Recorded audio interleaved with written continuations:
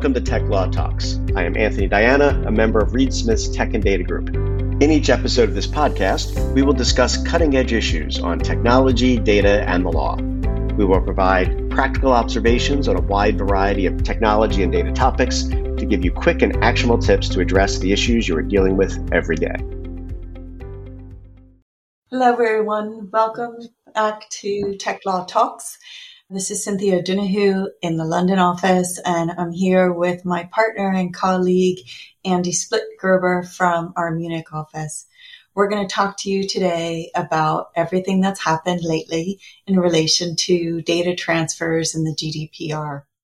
So I'm sure a lot of you have seen in the news that the European Commission has issued 2 sets of standard contractual clauses. Yes, they call the documents the same thing. One, however, is standard contractual clauses in relation to international transfers, and the other is standard contractual clauses for controllers to processors. The other thing that's happened is the European Data Protection Board has issued its final recommendations for supplementary measures. Took them nearly a year, but anyway, there you are. And then last but not least, the European Commission has found that the UK is considered an adequate jurisdiction for data transfers. But in that decision, there's a 4-year sunset clause. So transfers to the UK to be reevaluated in 4 years' time. So Andy, do you want to quickly introduce yourself?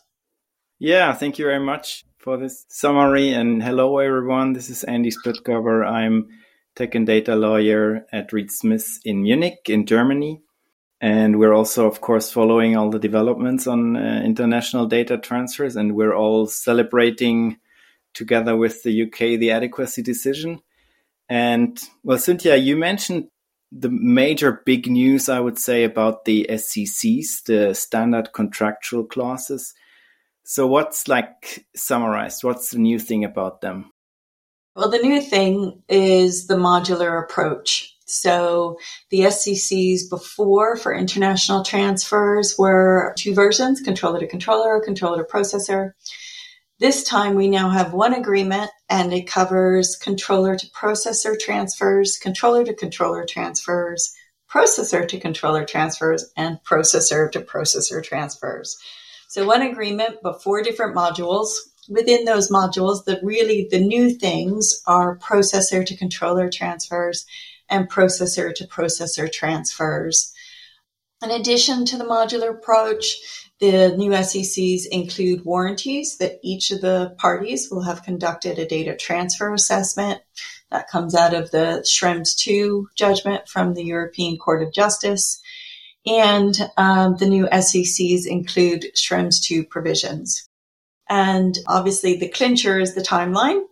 So the SCCs came into effect on the 27th of June for a short period of 3 months until the 27th of September.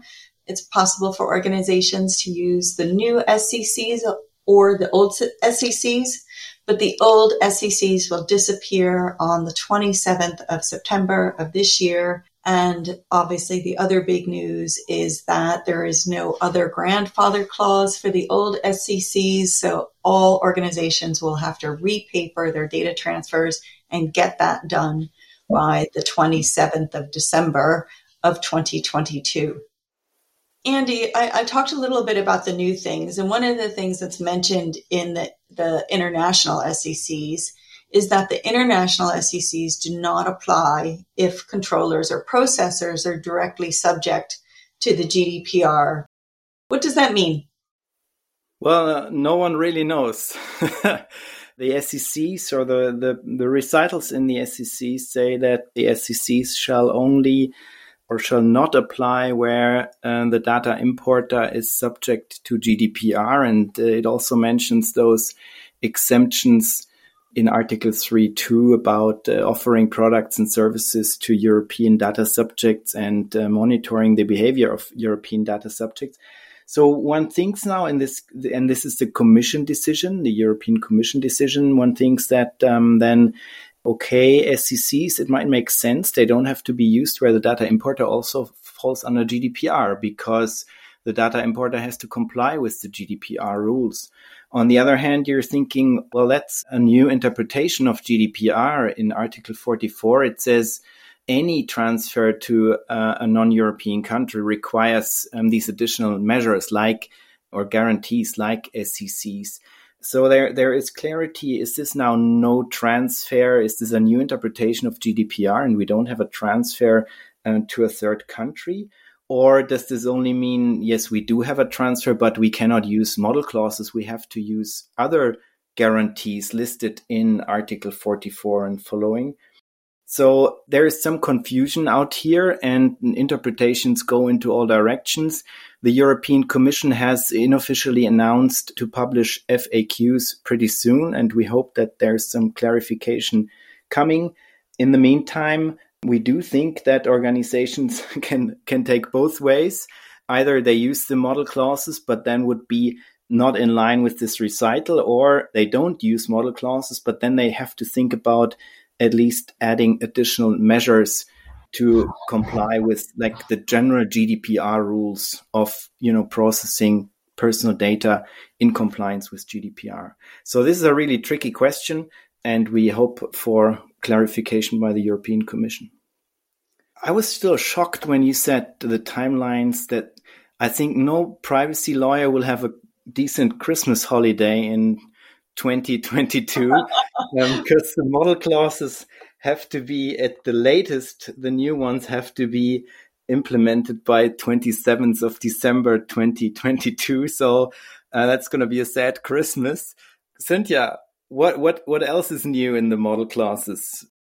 I think the other thing that's new is this requirement, a warranty by both parties to warrant that they've conducted a data transfer assessment. And this is why it's so important that the European Data Protection Board issued its final recommendations. And that data transfer assessment, if you follow those recommendations, includes a 6-step process. Step 1 being know your transfer. Step 2, verifying the transfer tool. And the transfer tool could be one of many. It could be the SCCs, it could be binding corporate rules, it could be adequacy. And then you have to assess the law and practice of each of the importer countries, because of course the SCCs, the new version, allow for multiple parties to join them. And there's also that docking clause, which means new parties can join along the way. And so the assessing of the law and practice obviously is not just what it says on the books, but what really happens in practice. Given the type of data that's being transferred, will public authorities ask for access? What happens in relation to national surveillance? And then, of course, that brings on the direct question from that about what supplementary measures may need to be adopted. Now, the new SCC include some clauses in relation to, notice for requests for access, an obligation to try and challenge those requests. But there may be other supplementary measures, other contractual, organizational, or technical measures that need to be included. And then step 5 is where it's deemed necessary to consult the local supervisory authority. And step 6 is a regular review of the assessment. The other thing, of course, is that derogations to the GDPR in Chapter 5, remain an exception rather than the rule.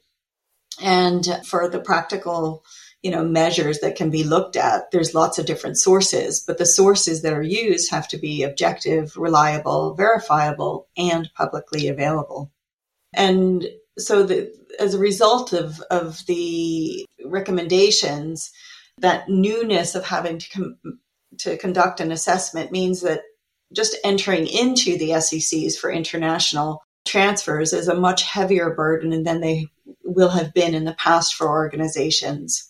But as I mentioned, the supplemental measures are only just out 11 months after the Schrems II judgment and 7 months after the draft recommendations by the European Data Protection Board.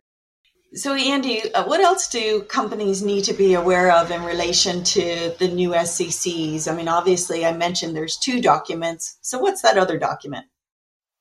Well, the other document is just an intra-European data processing agreement, a C2P agreement for use within the European Union. So it's a template for the Article 28 GDPR agreement. And I mean, that's handy and helpful, but of course there will be a lot of discussion, and is already a lot of discussion, about whether this is mandatory or whether it's only a suggestion. These clauses are only a suggestion. You can still hold on to your existing Article 28 agreements. But of course, we might see difficulties in negotiations because parties that are not happy with certain clauses in perhaps your draft, and they are more happy with the clauses in this SEC document, they might argue now with the SEC document that this is the new standard. So we're seeing a bit of complexity here with this new draft, but it's definitely helpful to see the position there. But for your also practical life, you do not have to switch to these new SEC's Article 28 for your intra-European data transfers. And I suppose it's quite difficult because given the recital in relation to the international transfers, you don't know if you're a controller or processor directly subject to the GDPR, if you should be using this, or like you said, you should use a different transfer mechanism if you're outside, because you can't use the international SECs. So there is definitely a bit of complexity and some strategic thinking that needs to go into how to use these new documents. Definitely, yeah. And we'll see in practice, perhaps someone will develop a covers all situations template. Hey, Cynthia, I know you read all these documents, and I know you also read the older versions, and perhaps not all of the listeners read all of them. What's like your summary of the most important changes? We had the SECs and the EDPB recommendations already last year in the draft, and now the final version. What is your observation? What are the major changes between draft and final version? I'd probably say there are two big, or what I would call key major changes. The first is that it's not just about the laws of the importer country. It's also about the practices. So there seems to be an acknowledgement that the practical experience of an importer is important. So, have there been requests for access that this particular importer has received? Is the sector in which they're working relevant or targeted? And, what about the particular types of data that might be transferred? Is that something that might be in scope for an access request from a public authority? So being able to ask the importer for their views on practice is important, but of course it still comes with a caveat because it needs to still be corroborated, by other kinds of objective evidence if possible. The other new thing I think, which is helpful, is that there is almost a definition of what is considered problematic legislation in a third country. So that problematic legislation is something that would impinge on a transfer tools guarantee of essentially equivalent protection to the GDPR, and something that would not meet EU standards on fundamental rights, necessity, and proportionality. And obviously the fundamental rights links directly back to the EU Charter of Fundamental Rights. The recommendations also recommend suspending transfers or implementing security, supplementary measures where there is this problematic legislation. But there is no risk threshold per se, which again, I think is a good thing because it obviously, the recommendations go hand in hand with that accountability principle under the GDPR and the self-regulatory model of the GDPR, because it's up to exporters to determine what's appropriate in relation to implementing additional supplementary measures or having checks So I think it's great that there's no kind of high, low, medium risk level.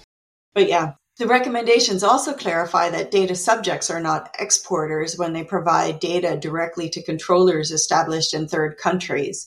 So, Andy, when you mentioned about the interpretation of the recital and then international transfers, it seems to me that the European Data Protection Board has sought to kind of clarify the interpretations. So, given the obligation on organizations to switch out the old SCCs for new SCCs, and the additional obligation to conduct a data transfer assessment, what options do you think companies have, Andy? Well, they definitely have a couple of options. I mean, not doing anything is not an option, so everyone has to do something. Organizations can switch to other tools like BCRs.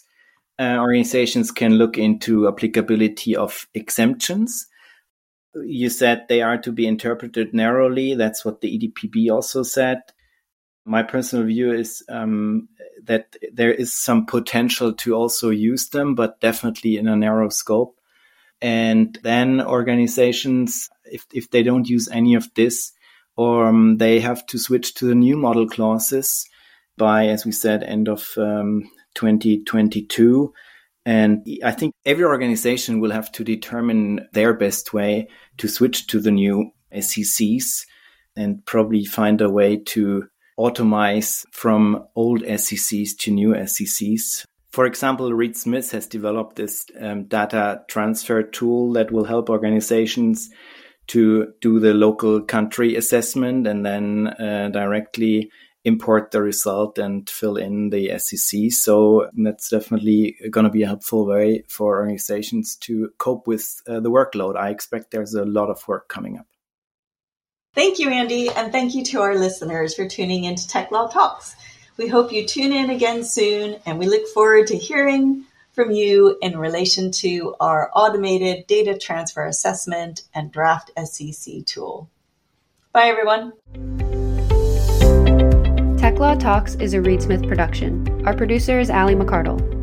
For more information about Reed Smith's tech and data practice, please email techlawtalks@reedsmith.com. You can find our podcasts on Spotify, Apple Podcasts, Google Podcasts, Stitcher, and reedsmith.com, and our social media accounts at Reed Smith LLP on LinkedIn, Facebook, and Twitter. This podcast is provided for educational purposes. It does not constitute legal advice and is not intended to establish an attorney-client relationship, nor is it intended to suggest or establish standards of care applicable to particular lawyers in any given situation. Prior results do not guarantee a similar outcome. All rights reserved.